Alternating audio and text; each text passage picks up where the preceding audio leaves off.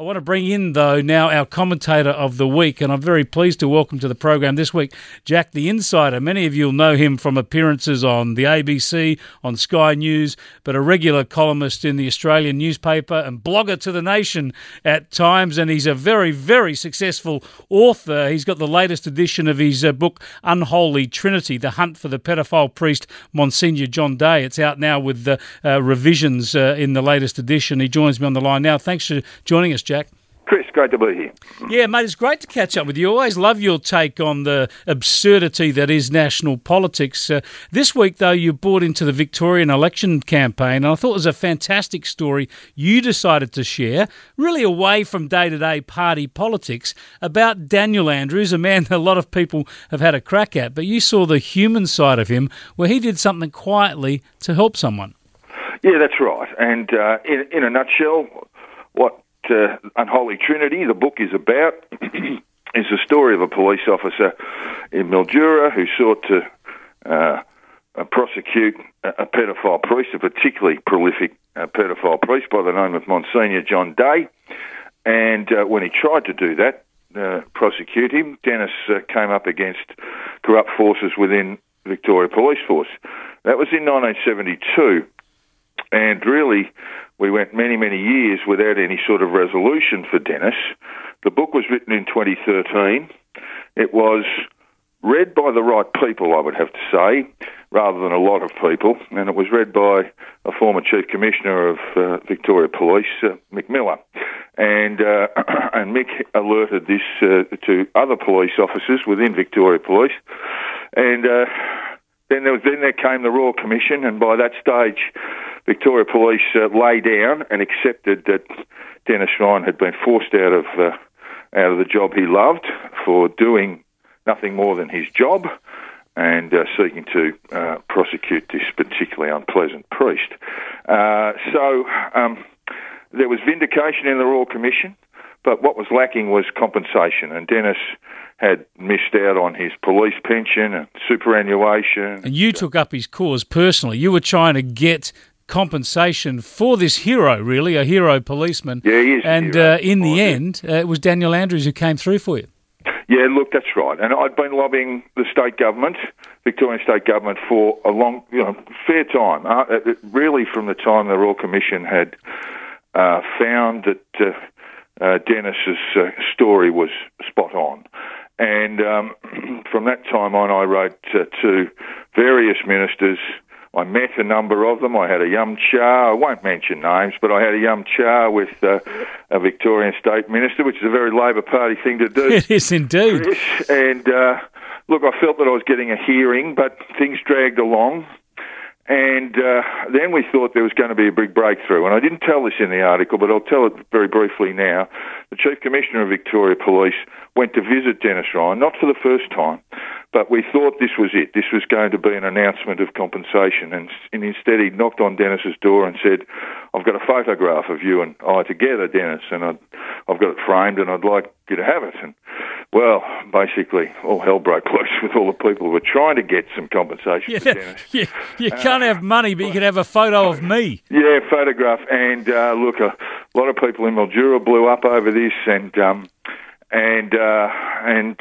that's when Dan Andrews got involved. And when he got involved, it really was, it was all done and dusted in 10 days. This long struggle this man had been through, this wonderful police officer, should have really been a very senior police officer before he retired, but he got kicked out in 1972 for doing the right thing. Yeah, it's a great story, and it was a good behind-the-scenes look at how Daniel Andrews had done something really noble and worthwhile for a man who was a great Victorian. We've got to take a break just now. When we come back, Jack, I'm really keen to hear your take on the week in federal politics. I'm wrapping up the week with Jack the Insider, and Jack, I'm about to come to you for your wrap on federal politics for the week, but I asked you to nominate a song of the week. This is the song of the week. It gives us a clue as to your thinking. There you go.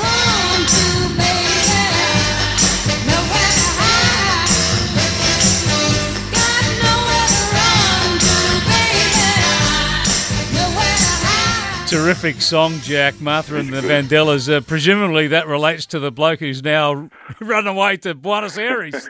Well, not just him. I think the Federal Parliamentary Liberal Party, that song might work for. Nowhere to run, nowhere to hide. We have got another 6 months to go. But look, I think if we had an election Saturday, I think Labor would pick up the best part of 30 seats. Well, Jack, I've written about this for tomorrow's Australian, as you'd imagine, and one of the things that stands out to me, of course, there's always people trying to drag down a government, the opposition for starters, but I can't remember a time when you've got people inside the Liberal Party trying to bring down a Liberal government. Well, it's worse than that. I think they actually want to burn the Liberal Party down. And let's be honest about this. This is not a good development if it should come to pass. The very end of the Liberal Party breaking into, let's say, two separate factions or two separate parties, moderates and conservatives. That would not be good for Australian democracy. It would give Labor and Bill Shorten a clear run at multiple terms and bring very, very little accountability in our parliament. So it's not there are people within the Liberal Party and the Federal Parliamentary Liberal Party who believe that this thing must be destroyed first and then rebuilt. Oh, wow. It's incredible, really, to think about. There's no doubt, of course, Malcolm Turnbull, by resigning from Parliament and then not campaigning to support his replacement candidate, deliberately took actions that jeopardised the government's majority. And then what we've seen from Julia Banks this week is resign basically because Malcolm Turnbull resigned. That was her only justification really for quitting the Liberal Party, was because her party had rolled Malcolm Turnbull. And that's why I reckon this is the song of the week. If you leave me, can I come too? We can always stay. But if you leave me, can I come too? And if you go,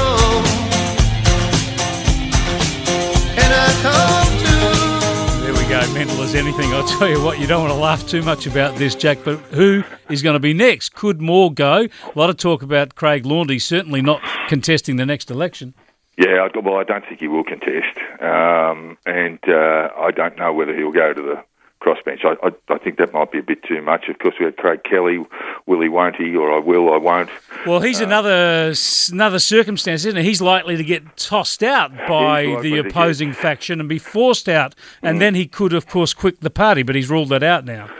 Yeah, look, there was even talk that he would quit the party and then return to it afterwards, but run as an independent and then return to it afterwards.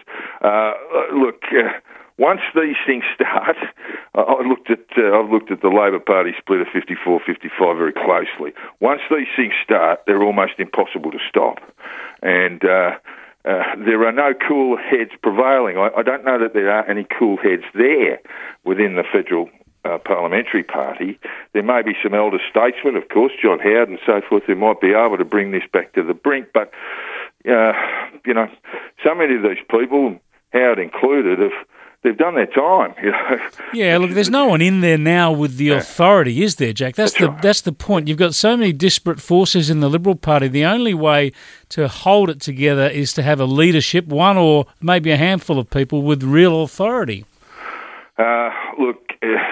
In the meantime, we've got 6 months. Parliament virtually won't be sitting at all in that time. Of course, we've got Christmas, but there's really only 2 sitting weeks where the Senate and the House of Representatives sit before a next election is called. So you've basically got government on holiday. There's a talk that cabinet government is basically on the verge of collapse. You've got ministers flipping through their teledexes looking for jobs post-politics. It's a very gloomy scene. It's bizarre. Meanwhile, though, the economy is incredibly prospective. Well, it's going along okay. I mean, there are some concerns there, particularly in the it's not. market. Come on, it's not. It's hardly the boom times. But I mean, compared to the rest of the world, you'd take this just about any time. Look, you would, and the old truisms about it's all about economics seem to have just gone out the window. Absolutely. When you're tearing yourself apart, it's probably not all about economics. It should be, but it's not. Yeah, people just hate it. I mean, what we saw in the Victorian election was, you had people, it looks like Labor's won Caulfield. Can you believe it? Yeah, unbelievable. There's something really serious going on there. And Chip Legrand at the Australian did a very good analysis piece. He went around to Brighton and Hawthorn and places like that and tried to sort of get a feel for what was going on. And there was a sense, one, that people were unhappy that Malcolm Turnbull had gone, but also that Matthew Guy, and I know that's just a state business, but Matthew Guy and Michael Kroger et al. Were running around lecturing people, scaring people. Yeah, it's a shock. People won't wear it anymore. They won't indeed. These days. Thanks so much for joining us, Jack. Really appreciate you. Pleasure, Chris. Jack the Insider there. His latest book, Unholy Trinity, the latest edition, is out now. Stay tuned now for Sports Zone with James Willis. I'll talk to you next week.